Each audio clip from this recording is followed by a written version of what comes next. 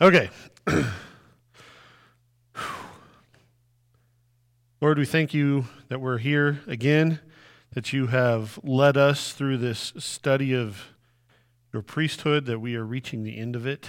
Thank you that we have had this opportunity to do so in a free way, that we are able to dig deep into your word without fear of persecution. Pray for those who are being persecuted now. Thank you for the snow outside, the way you meet our needs. For Christmas, the way you meet our greatest need with your Son, Jesus Christ. So now all of this, we ask that you bless this time. Amen. Okay, so this is the penultimate class in the priesthood class that we've been doing. It's really, in a way, the last class, because after we take a break, I'm just planning on coming back and just sort of pulling it all together and reviewing everything and answering any questions you guys might have or anything like that. So I thank you guys for letting my dad come and teach. I know especially in the last class, he kind of threw a lot of stuff at you guys. But hopefully it gave you some idea of where the priesthood is now, which is in this room with each one of us. So, I mean, that was really sort of the intent of the class, was to bring it to the present day and to show how each one of us really truly are priests under the great high priest, and that everything we do, from evangelism to our, prayer to helping those in need, everything that we do really is a priestly activity, and that what happened in the Old Testament was foreshadowing what the church is doing now in many ways, but also in a priestly capacity. So we are truly to be making spiritual sacrifices because we are priests. So, that being said, the last thing that I want to talk about is the place where the priests served. And that would be a lot of places. So, the temple, the tabernacle, the Garden of Eden, the present day, where do we serve? What is the temple? What is the tabernacle? All of that. How does that relate to the priesthood? And honestly, this is a study that is really hard to condense down into an hour or two. And really what we should be doing is doing a sequel class. So maybe this is sort of a preview of another class in the future, looking at the biblical doctrine of the temple and what it entails. So, because there actually is a lot, and there is a lot to it. And it really is eschatological in nature. Does anyone know what that word means? So, in our system, what? Eschatological. Yes. So it comes from the Greek word eschatos, which is the last things. So eschatology is the study of the last things. So in our systematic theology class that Hoyt and I are doing on Sunday mornings, we've been working through the doctrines of the church, and so we did theology and hamartiology, which is the study of the doctrine of sin, and we're currently in what we call soteriology, which is the doctrine of salvation, and eventually we will get to eschatology, which is the doctrine of the last things. Well, the temple, as we are going to look at tonight, really figures prominently into the last things. And in a really beautiful way, the temple and the tabernacle are like a thread that is running from Genesis all the way from the beginning of, from the very beginning of Genesis, like Genesis 1-3, all the way to chapters 21 and 22 in Revelation. The temple, the tabernacle, all of those things are a thread that's running through all of it. So that's what I want to look at tonight, is to try to paint for you a picture very briefly and screaming out for amplification in the future, a picture of what the temple is and what it is for and how it connects things in the Bible. So, shall we begin? Let's begin. Okay, so what is the temple? And when I say the temple, please understand that means that I'm using that as a shorthand for tabernacle and so on. I'm not excluding it just to the Temple of Solomon or the temple in Jesus' time or anything like that. I'm talking about all of these things that are connected, and we'll talk about how they're connected as we go.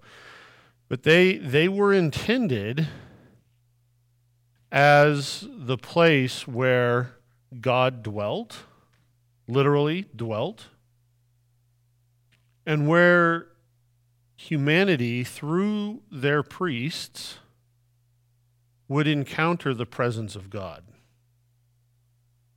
So, we're all familiar with the layout of, let's say, the tabernacle. Well, how many layers of the tabernacle were there? There were 3. There was the courtyard and the holy place, and then what was in the center? The Holy of Holies. And so who went into the Holy of Holies? The high priest. How often did he do it? Once a year. To do what? To make atonement for the sins of the nation. So he would go, and what's in the Holy of Holies? The ark. And what was above the ark? The presence of God. The mercy seat was the lid of the ark that had the cherubim on it, and the presence of God dwelt above that. So this is where humanity encountered God. And it was true of the tabernacle, and it was true of the temple. Was this the first place that had this arrangement? No. What was the first temple? Yes, the Garden of Eden very clearly is intended to be the first temple. And there's a lot of things that give us clues into that. So that's where I want to begin tonight, is looking at the Garden of Eden. That's not where we're going to go far beyond that, but that's the place to start. So let's look at the Garden of Eden. And there's a lot that we're going to get out of the creation account. So we're going to be, for right now, we're going to be looking at Genesis 1:3 through 2:3, roughly speaking. And let me just say right now, I'm not going to take any questions. I'll take questions, but I'm not going to take questions about creation in terms of the science of all of that. That's not what we're here to talk about tonight. So we can talk about that another time. So what I'm looking at is what we must keep in mind is, while the Bible has scientific truths in it, it is also, and perhaps more importantly, theologically true. What is it telling us about God? Okay, that's really the most important thing that we need to look to the Bible for. And I'm not discounting anything else about creation, but there's a bigger picture that we're looking at tonight. And so with that in mind, the creation account, how many days did God actually do things in the creation account? 6 days. Okay. So what did he do on each of those days? So the first 3 days, what he does is he is making an ordered realm out of chaos. So he is separating the light and the dark on the first day. On the second day, he is separating the waters and creating a space for the land. And on the third day, he brings forth land and from the water and fills it with vegetation. So that's creating order out of chaos. And the sea is always going to be seen as a place of chaos. Think back to verse 2 of Genesis. What was the Spirit of God hovering over? The waters of the deep. So, which is a place of chaos. There is no order. But out of that, he is going to bring order. And then on days 4, 5, and 6, he is going to bring out the inhabitants of this ordered realm. So he will place the sun and moon into the sky. He will place creatures in the sky and in the waters. And on the last day, he will fill the land. And then in his final and greatest act of creation, he will fill the land or place in the land a creature of the land, but also made in his own image, a unique creature. And on the seventh day, God blesses all of this. And we should never underestimate the power of the blessing of God. It is a potent thing. And so he has blessed this thing that he has made. And what has he made? He has made a temple, a cosmic temple, where humanity, in the persons of Adam and Eve, are going to encounter God in person. They will be in the presence of God. And there is a concentric nature to what God has made in all of this. And this is important because we're going to see this repeated later on. But this is part of what's telling us that this is a temple in nature. So you have the sea out at the chaos, and in the midst of that you have the dry land. And in the dry land you have the land of Eden. And within the land of Eden you have the Garden of Eden. And at the center of the garden, you have the tree of life.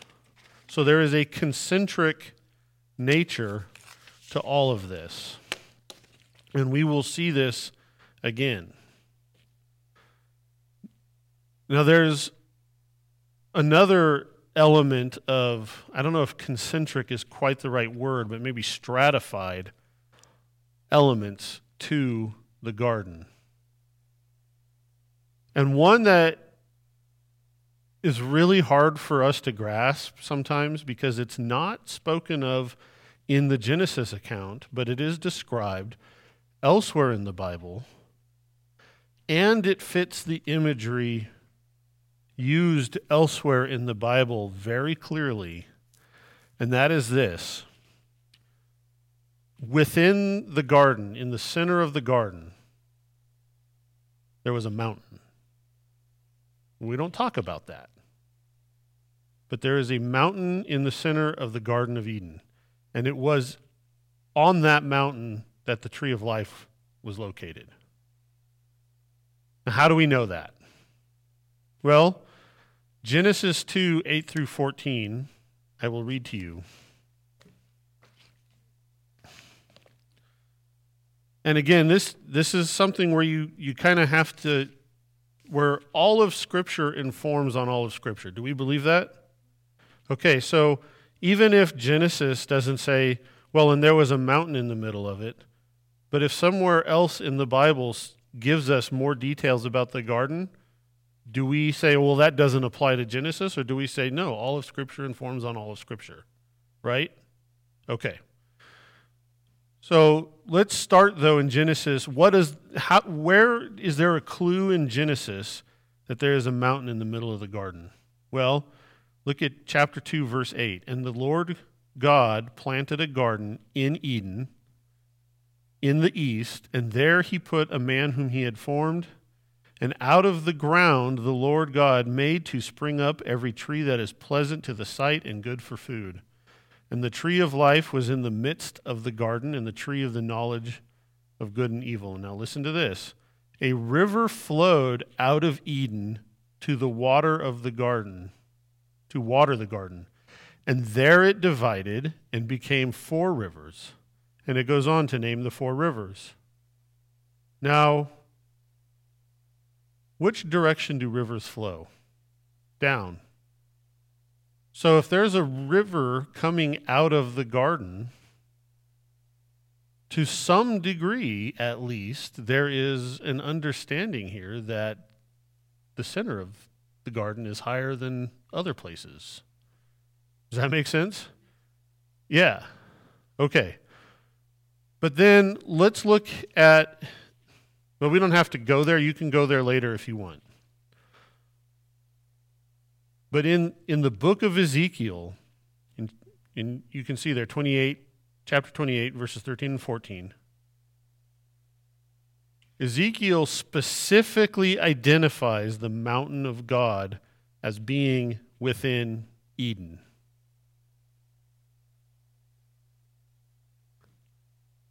And we see this repeated again in Joel chapter 2, where Zion is equated again, the mountain of Zion is again equated with Eden. So in the prophets, and in other places in the prophets as well, you have this repeated correlation between the mountain of God, Zion, and the Garden of Eden. So it's clear, I think, if you piece that all together, that there is a garden within the mountain.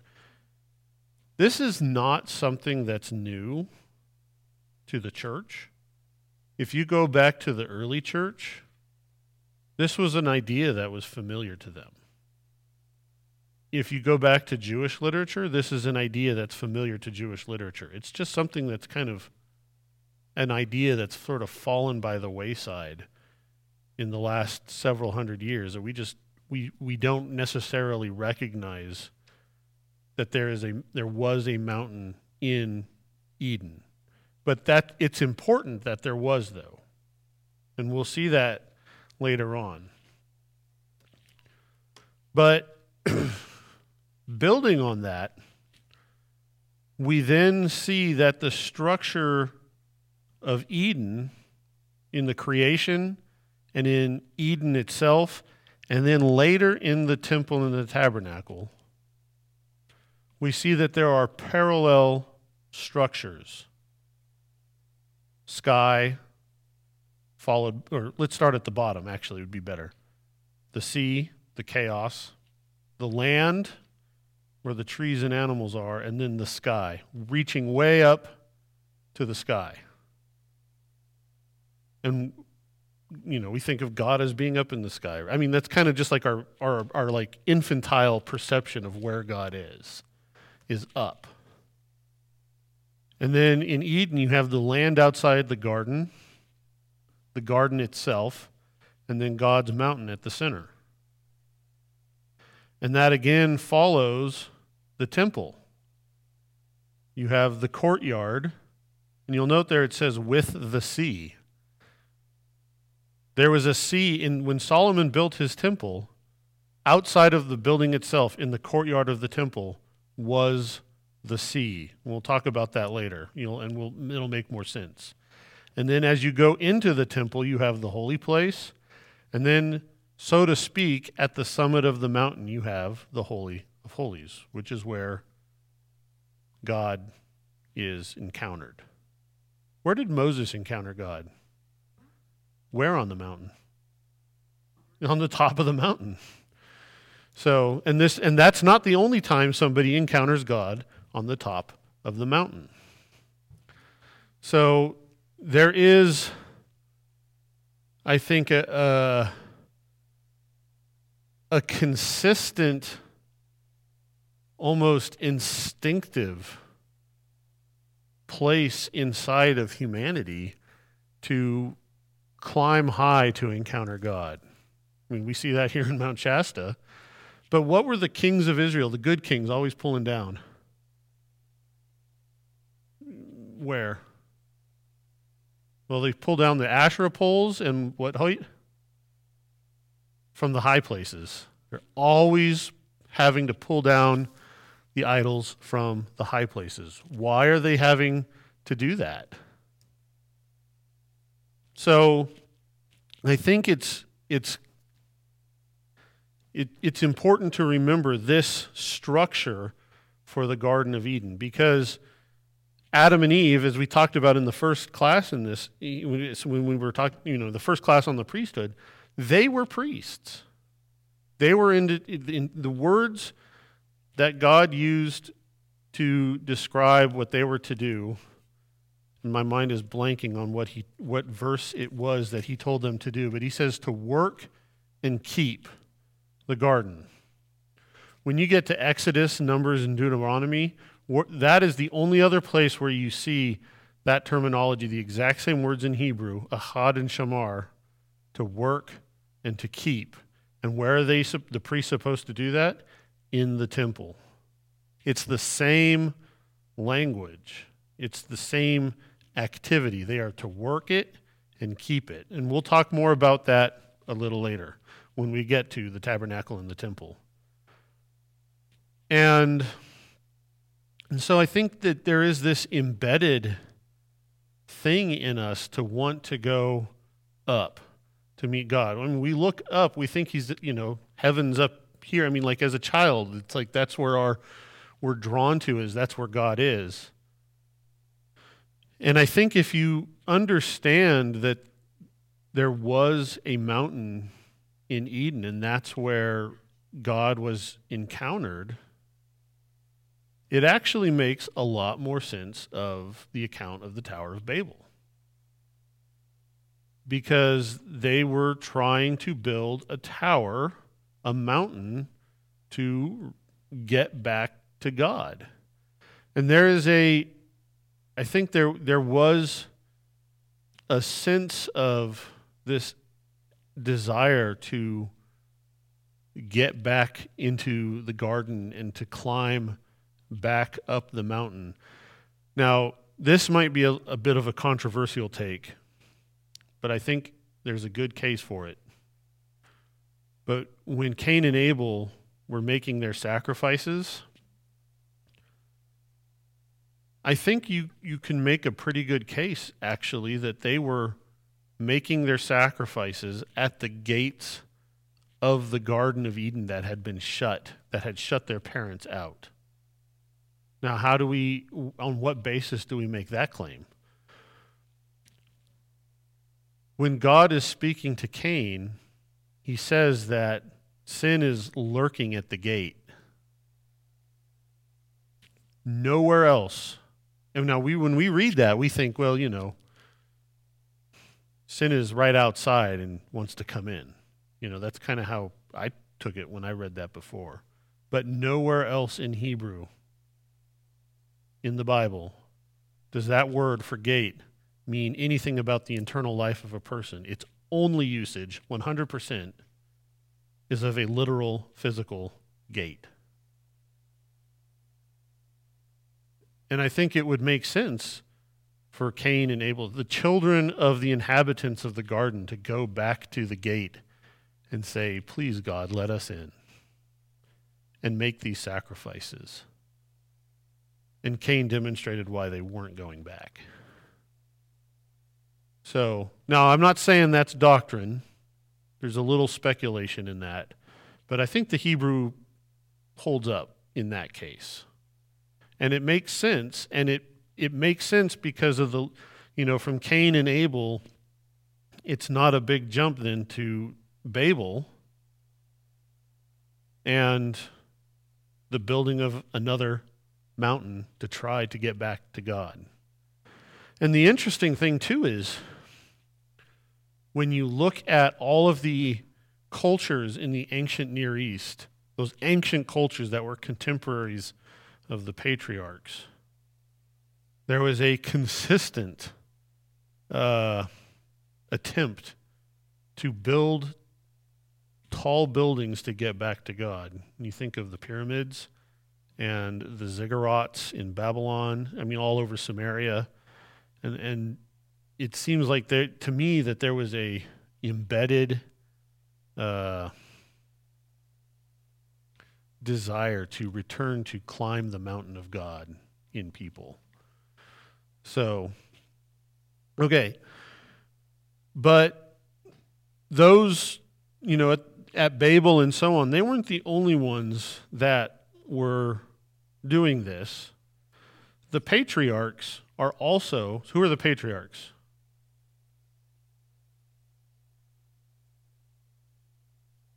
No. Abraham, Isaac, and Jacob. Those are the patriarchs. So those are the three fathers of the nation of Israel. So the patriarchs are constantly bringing back the same kinds of things. And they're echoing, again, and I don't want to spend a lot of time on this, but it's worth mentioning. But they are... There is an effort to, in some way, restore that connection to the garden as well. So we see the commands, God commands Adam and Eve with 5 things. So first he blesses them, and then he tells them to be fruitful and multiply, to fill the earth, to subdue the earth, and to rule over the earth. And those commands are all repeated to the 3 patriarchs, and then for the last time to the nation of Israel itself, when he brings them out of Egypt. And in each of those cases, there is temple activity going on where we see echoes of the Garden of Eden in these encounters with God, and where God repeats the commands that he gave to Adam and Eve. And so we see in mostly in Genesis, but later on in Exodus as well, that God appears to them, they pitch a tent, somehow there is a mountain usually involved, they build altars, and then they refer to the place as Bethel. What does Bethel mean? House of God. What is the temple? The house of God. So even back in this patriarchal period, we see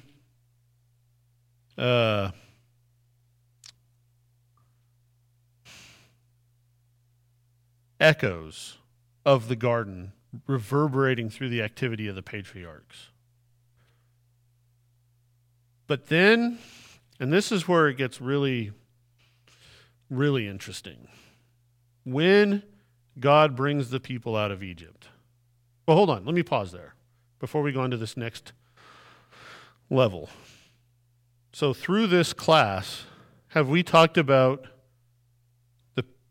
the patriarchs, and in this case specifically, we talked about Abraham. Was he a priest? Yes, he was. So the things he did were priestly things. He offered sacrifices. He interceded on behalf of those in need. So you can go back and listen to that class to see all of the ways that Abraham was a priest. And Isaac and Jacob also do these things as well. So they are also engaging in priestly activity. So when I talk about them building these primitive temple structures, these things that they're doing in Genesis, they're priests that are in effect, even though it doesn't use these words in particular, working and serving in a temple environment, in a sacred space where they have encountered God. So it continues from the garden, and I haven't even talked about Noah, but what did Noah land on? A mountain, and on the mountain he offered sacrifices. So, there's more to be said about that as well. So it's not like there's nothing going on in terms of priestly activity or temple work, but nothing really formalized until the nation comes out of Israel. That's what I meant. Every single class, I'm going to find a word where I keep saying the wrong one. So I'm sorry. It never fails.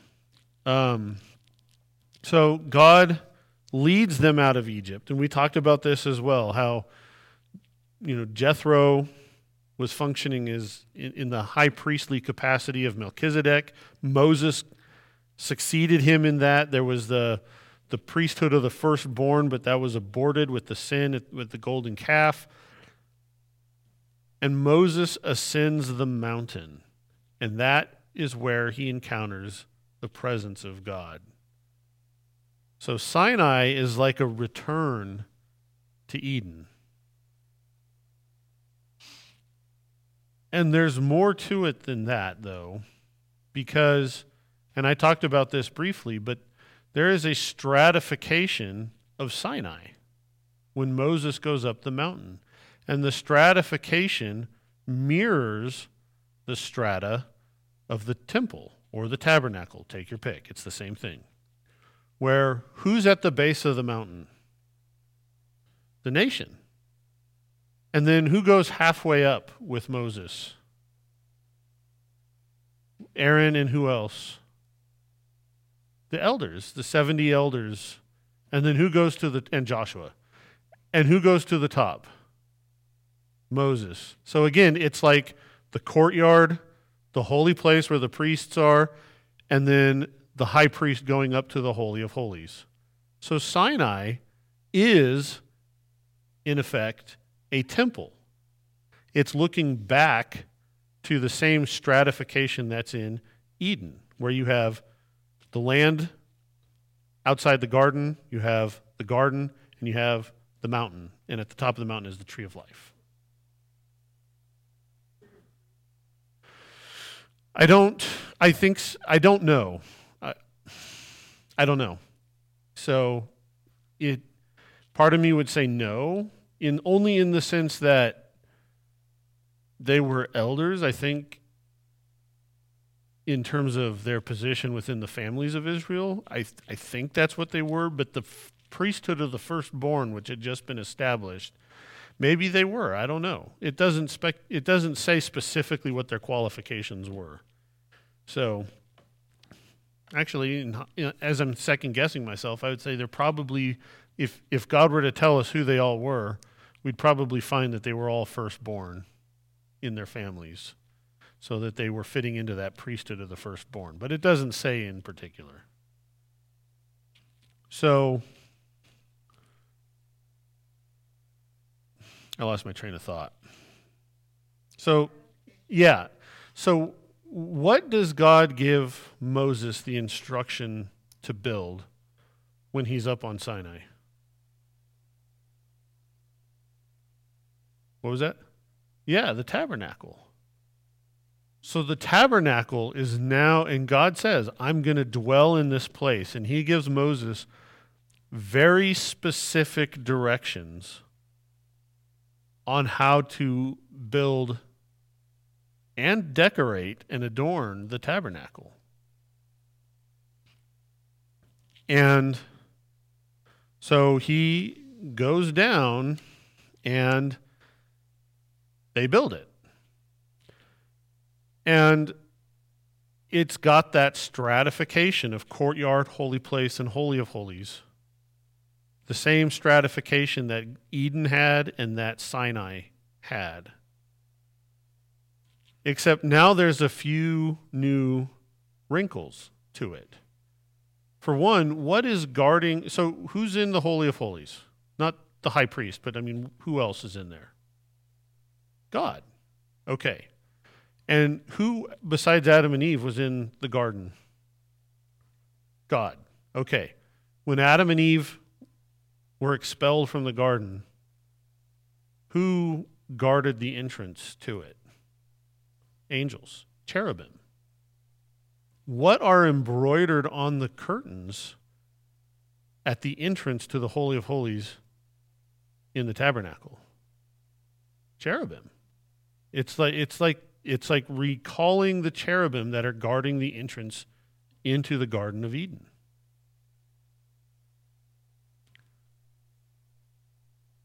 And we see this, the cherubim are testified to several times. What else is in the tabernacle? The Ark of the Covenant, and what are some other things that adorn the inside of it?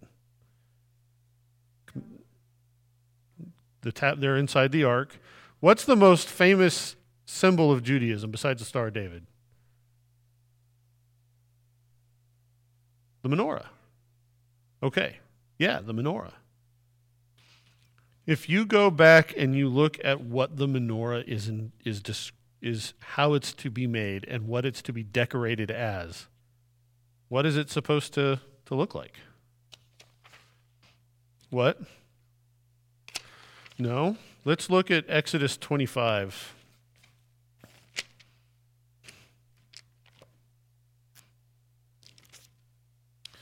We're on the third page now. 31 through 36. It says, "You shall make a lampstand of pure gold. The lampstand shall be made of hammered work, its base, its stem, its cups, its calyxes." What are calyxes? What? No? Well, yeah, they are, but what are they? Well, these things hold the candles, but they're not little round things. They're flowers. "And its flowers shall be of one piece with it, and there shall be 6 branches going out of its sides, 3 branches of the lampstand on one side, and 3 branches of the lampstand on the other, out of the other side of it. 3 cups made like almond blossoms, each with the calyx and the flower on one branch, and 3 cups made like almond blossoms, each with calyx and flower on the other branch. So for the 6 branches going out of the lampstand. And the lampstand itself shall be 4 cups made like almond blossoms with their calyxes and flowers, and the calyx of one piece with it under the pair of 6 branches." And it goes on and on and on. So what is that sounding like to you? Like a tree. So the menorah is intended. Yes. What else? Yeah. Well, and what was there at the center of the garden? A tree. You see where this is going? Okay, well, it's going to get even crazier, because after the tabernacle, God is going to have something else built. What is that? The temple. Who builds the temple? Solomon does. Okay. So let's talk about what the temple looked like. Because this is where it really, it's like, okay, when you read this stuff, like what I just read about almond blossoms and all that, it's like, when I read that, it's like glazed over. I'm like, let's get back to David and his killing 10,000. It's like, does that make sense what I'm saying? Yes, but God has put this stuff in here for a reason. And we ignore that at our peril. We need to give this stuff the attention that it deserves. Okay, so is the temple laid out along the same lines as the tabernacle? Yes. Okay, so there is the same concentric elements, again, a courtyard, and then the building itself, of which there are 2 parts, the holy place and then the Holy of Holies. And the dimensions of the temple and the tabernacle are basically the same. And it's worth noting, because it's going to come back again later, that the Holy of Holies is a perfect cube. Okay? Just bookmark that, because that's going to come back later on in Revelation. So, what was the inside of the temple decorated as? Well, the one carryover from the tabernacle is the gates separating the holy place to the Holy of Holies also has the cherubim. Okay? So once again, recalling the cherubim, the angels that are guarding the entrance into the garden. But what about the rest of it? Well, let's look at 1 Kings 6.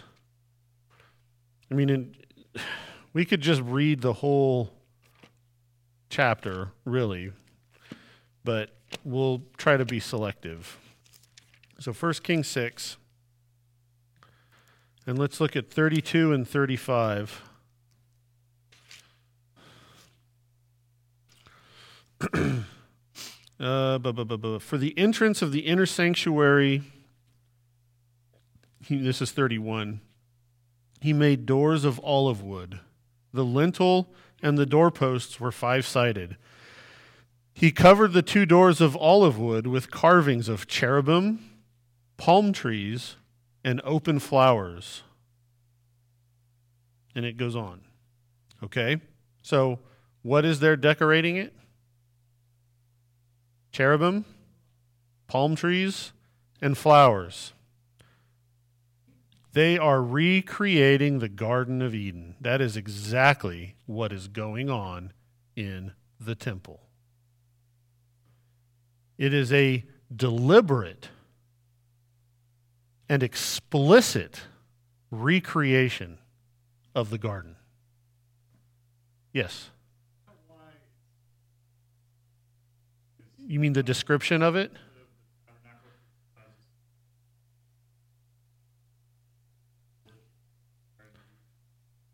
I think that's part of it, but it's His mercy and His grace. It's like we've been kicked out of the garden, but now He, in His mercy, is giving us an outpost of the garden where we can come back into His presence.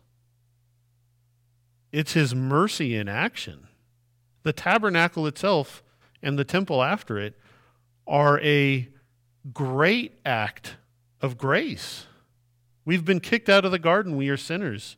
But here He is giving humanity a chance to come back into the garden. Isn't that amazing?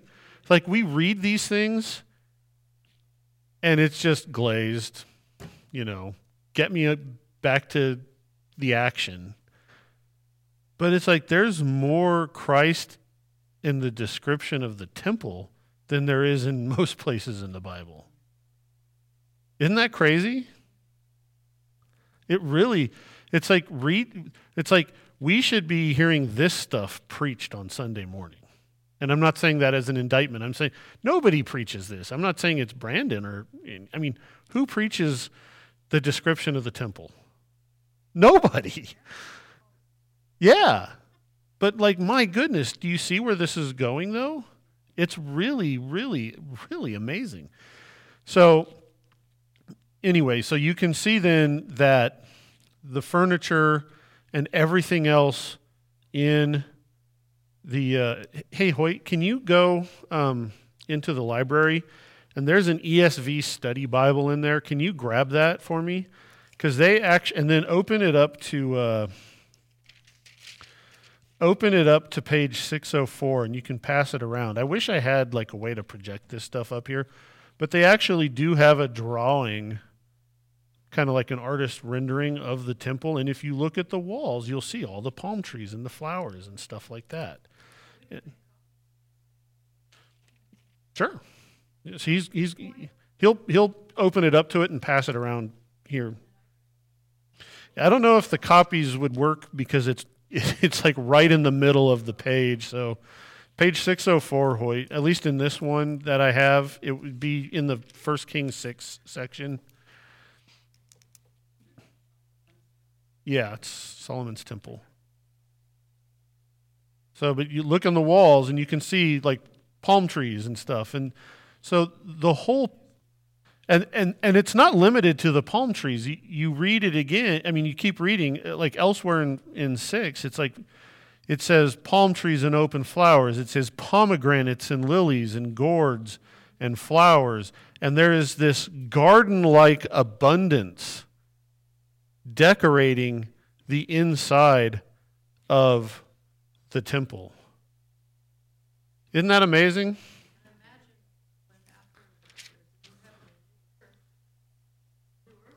Oh, Revelation has something to say about this. We're going to get there tonight, hopefully. So, and you'll notice if you look at that picture, also there's that big basin of water out in the courtyard. Okay? No, and you know what it's called? The sea. The sea, literally the sea. The ocean. Because it is representing that outer zone of the ocean of chaos outside of the land and the garden. Does that make sense? Do you see all the symbolism in all of this? It's beautiful. It's recreating the garden right before our eyes. And who is in this place? Well, yeah. And who is working and serving in this place? The priests. Okay. So you see how this relates to the class on the priesthood? But honestly, this whole thing that we're talking about with the temple, we could do another 6 or 8 week class on this. Those are the cherubim. Yeah.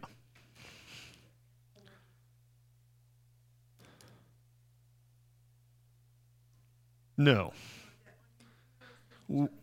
Yeah, that's no, they're not. You read about them in Ezekiel, and it's like, yeah, my mind is blown. So, yeah. No, those are the seraphim. I'm sorry. I'm sorry. My brain is mush right now. Okay.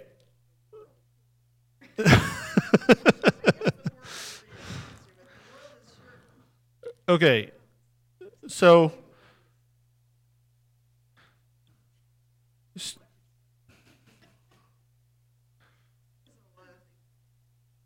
you can see where this whole thing is headed. Okay. But the parallels between the garden and the tabernacle and the temple don't end there. In fact, they get much, much deeper. So if you look at that chart on the 3rd page, I did not make this chart. This chart comes from a guy at Western Seminary named Tim Mackey. So I am borrowing that from him. And this lays out even further and in great detail the combination, the association between the garden, the creation of the garden, I should say, the tabernacle's design that God, as he gives it to Moses, the construction of the tabernacle, and the construction of the temple. So there are parallels right down the line in each of these things.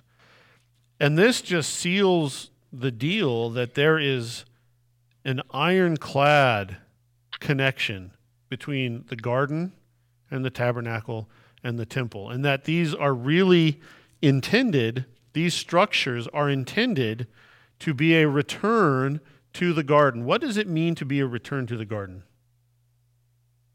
What is the end goal? Are we all just supposed to be into horticulture? Yes, to be back in the presence of God. That is the purpose of all of this. That is the purpose of the temple. That is the purpose of the tabernacle. And that was the original place in the garden of our ability to look God face to face, to be in his presence. And that's what we're all trying to get back to. Okay. What was that, Hoyt? Yeah, it's to get back to that. Yeah. Well, we're getting there.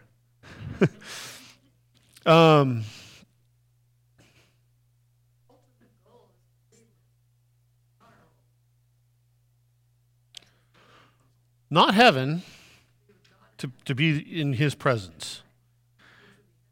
Well, there's going to be a new heaven and a new earth, and in that they're going to be merged almost. Merged. So, okay. So on the last page of the notes, you can see I've drawn out in my, I apologize for the crudity of my models there. Yes, thank you. I was waiting for somebody to get that. Just trying to show the concentric nature that all of these things have, how there is a consistent connection between all of them, just this inwardly concentric thing until you get to the presence of God. And, there's so many other things that we could say about all of this stuff. Like with the patriarchs, how, things happen for Abraham near the oaks of Mamre. Why near trees? Why a burning bush up on the mountain? Why all of these things? Well, there's connections to all of it. And now you kind of have some of the coordinates on the map to start to see how some of these things might connect together. And it really enhances our appreciation for the Old Testament, I think, when we really see how these things are all being pulled together. And I have to imagine that when Christ, is telling these two guys, preaching how the whole Old Testament, the whole Bible, the whole Scripture is pointing to Christ, walking along, I'm sure he mentioned some of this stuff. This is all part of how the Old Testament, all of it, is pointing to him. And that leads us to him. So the temple is, up to this point, has been the place where people go to be in the presence of God. But what is he called? Emmanuel. What does that mean? God with us. So does that sound like there's a shift in what's going on? If God is with us, do we have to go back to the temple? Or is he with us? He's with us. Okay, so go to John chapter 1.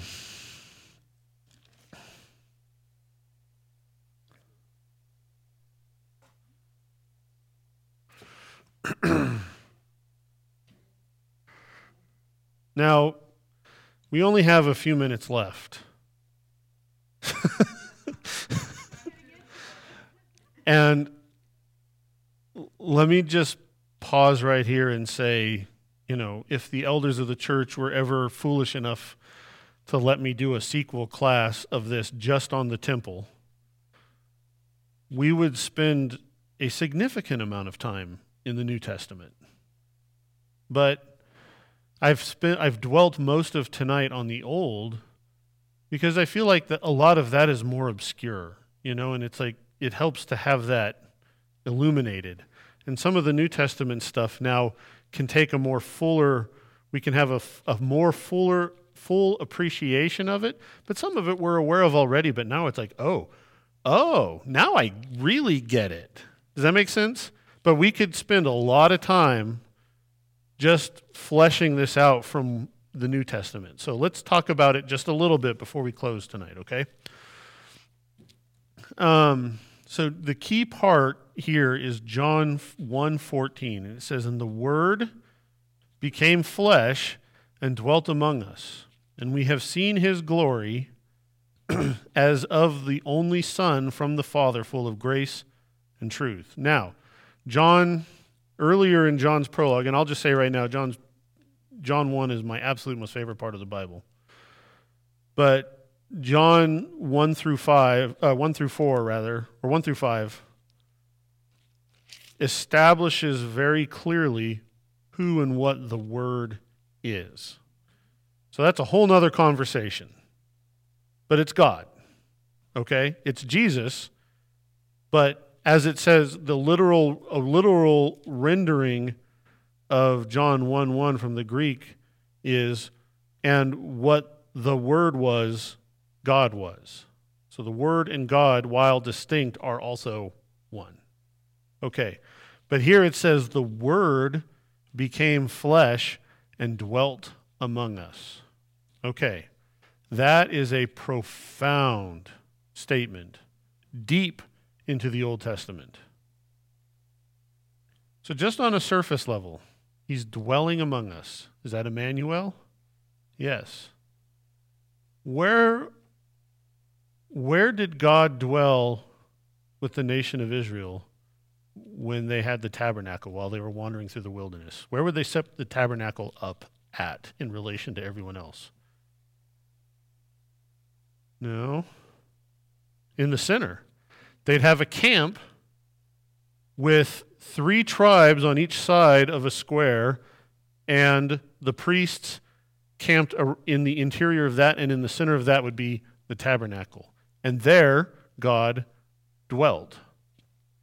He dwelt among his people. So here in John 1:14, it says the Word became flesh. So here's God becoming flesh and dwelt among us. Okay. The word there in Greek is eskenosin, which literally translated would be he tabernacled amongst us. He pitched a tent amongst us. So the Word has become flesh, and now the tabernacle is in the midst of its people, his people. So Christ is now the new tabernacle, the new temple. Who built the temple in Christ's time?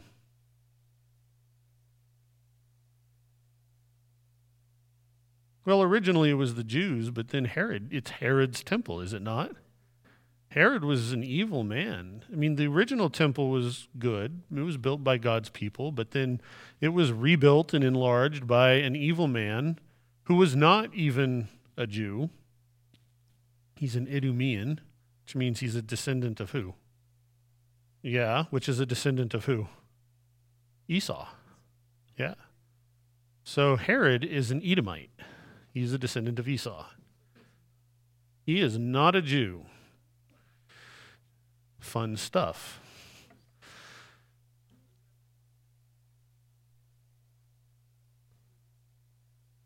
Esau is the brother of Jacob. Yeah. So, what?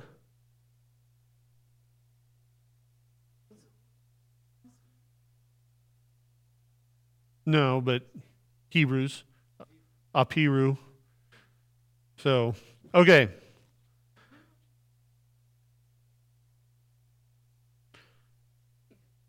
No, at this after in post-exilic, Babylonian exile. So, because who got exiled to Babylon? No, no. Not Egypt, Babylon. Who got exiled to Babylon?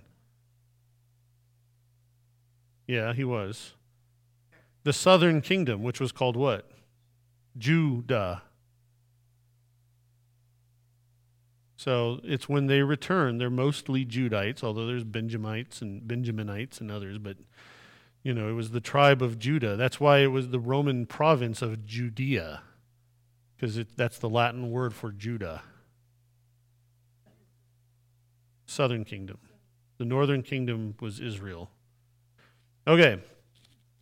I've only got a few minutes, so I don't want to stray too far off course. So if you turn to John 2, and we've already seen that Jesus is now the new tabernacle. He's the new place where God's presence is. He is God, but God's presence is dwelling amongst, his people. So John 2:18 through 21, it says, so the Jews said to him, what sign do you show us for doing these things? And Jesus answered them, destroy this temple, and in 3 days I will raise it up. And the Jews then said, it has taken 46 years to build this temple, and you will raise it up in 3 days. But he was speaking about the temple of his body. So the place where God's presence is, where people can encounter God's presence, has shifted. The temple is no longer the structure. It is now the Word made flesh. But he is tabernacling. He is being the place where God can be encountered right there amongst the people. Does that make sense? So there's been a shift.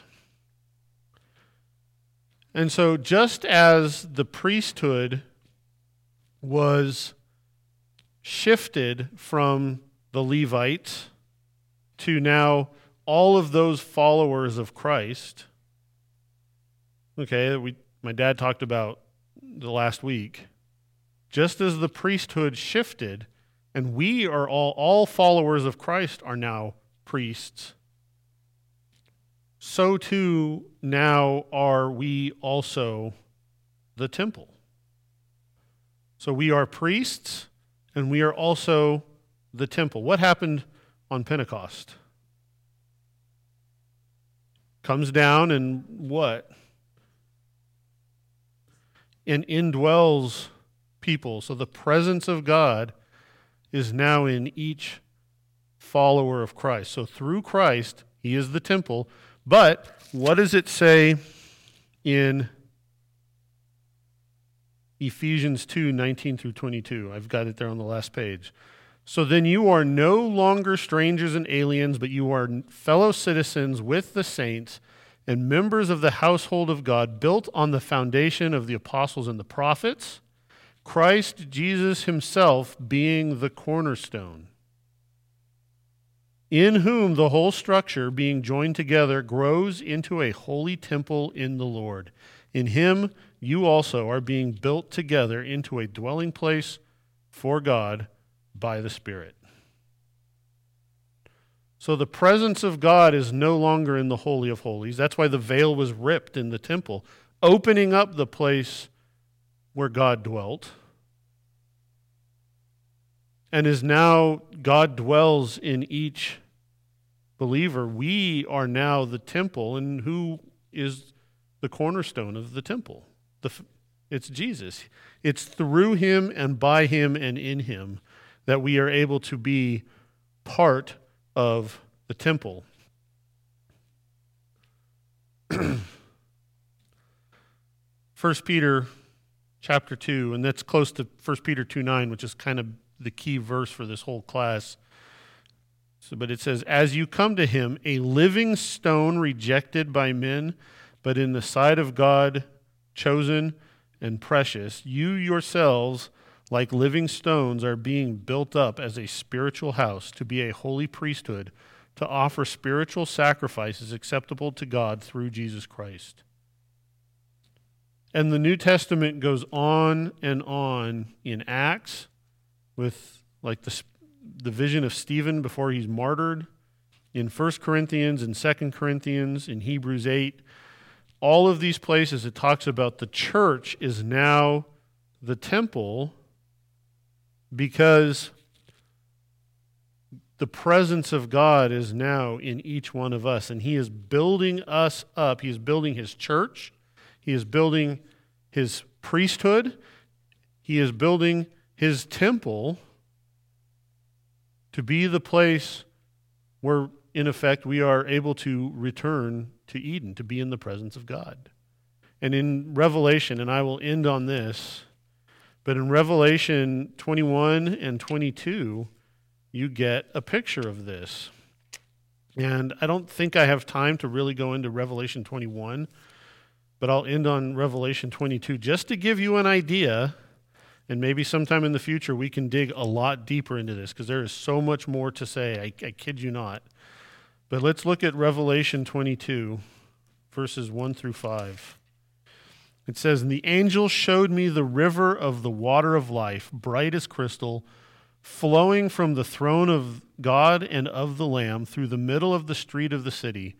Also on either side of the river, the tree of life, with its 12 kinds of fruit, yielding the fruit each month. The leaves were for the healing of the nations. No longer will there be anything accursed, but the throne of God and of the Lamb will be in it, and the servants will worship him, and they will see his face, and his name will be on their foreheads, and night will be no more. They will need no light of lamp or sun, for the Lord God will be their light, and they will reign forever and ever." So what do you see there?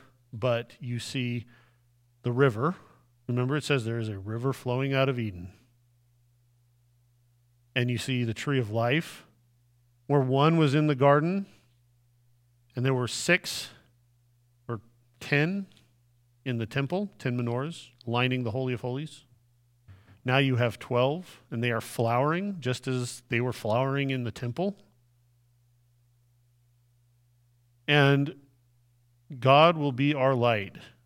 We will encounter him face to face. What happened when Moses saw God? He didn't even see him face to face. He kind of saw him out of the corner of his eye from a crack in a rock. And what happened to Moses? He was radiant. They had to veil him because he was so radiant. And so now they will see his face. And who else saw God face to face? Adam and Eve in the garden. So the garden will be restored. And the temple, the tabernacle, all of those things, the church today are the continuation. They are the outposts, the waypoints back to Eden, pointing the way back to being in the presence of God and being able to see him face to face. And all of it is pointing towards Jesus, and it's only through Jesus that we will be there when those trees are flowering and healing the nations and the river is flowing. So, that ends my class on the priesthood. We'll do one more class after Christmas, the 11th of January. So the 11th of January, we'll do one more class, but I'm not going to do anything new. I'm just going to kind of summarize everything and pull it all together. And if you guys have questions, you can stump me if you want. Yes. They're all online. Yes, they are. You have to just look up my name, and you'll find them. So, isn't that amazing? I mean, you think of the tabernacle and the temple, you never see this stuff, but it's like it's all pointing back to God. So the Catholics have priests. I know that it's not part of it, but it always stumps me how to say there aren't any priests except the priesthood of The believer. correct. Yes. And so, since Catholicism, elaborate priesthood, I ask, where do you get that? Actually, that's why I asked you about. Do they go back to that situation prior to New Testament?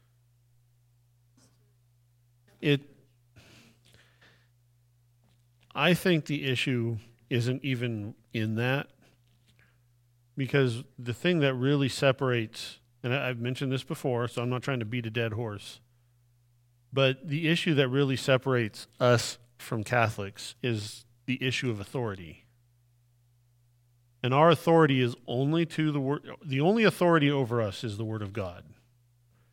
But in the Catholic Church, you have the Bible and you have tradition, and both of those, the magisterium, the Pope, the cardinals, they have the sole power to interpret both of those. So if you're interpreting the Bible and tradition and you're the only one who can interpret it, you can make up whatever you want. So trying to argue from the Bible that, why priests aren't necessarily a biblical concept is really kind of, maybe you will convict somebody's spirit. And so, and if that's the case, that's true. That's a good thing. But really the issue is, who do they recognize as the authority over them? Does that make sense? Yeah. Get them to see that aberrant thing is in the New Testament Or the Old Testament? or the but you like they're completely deceived. Reasons why you see it in and it's tradition. Interpreted by the magisterium. So, okay. Any other questions? I hope this was good. Okay, good. So, okay, well, let's close in prayer. Lord, we thank you that your Spirit is present here, that we are your temple, that we are the place where we can encounter you, be in your presence as you indwell each of us. Thank you for your Son, Jesus Christ, who has made all of that possible, who has made all things and sustains all things. So we thank you for this Christmas season where we can focus our minds on the incarnation and the fact that you took on flesh and tabernacled amongst us. So I thank you for this class. I pray that it has been a blessing and will continue to be a blessing as we meditate on your word. And we say all of these things in the name of your Son and by the power of your Spirit. Amen.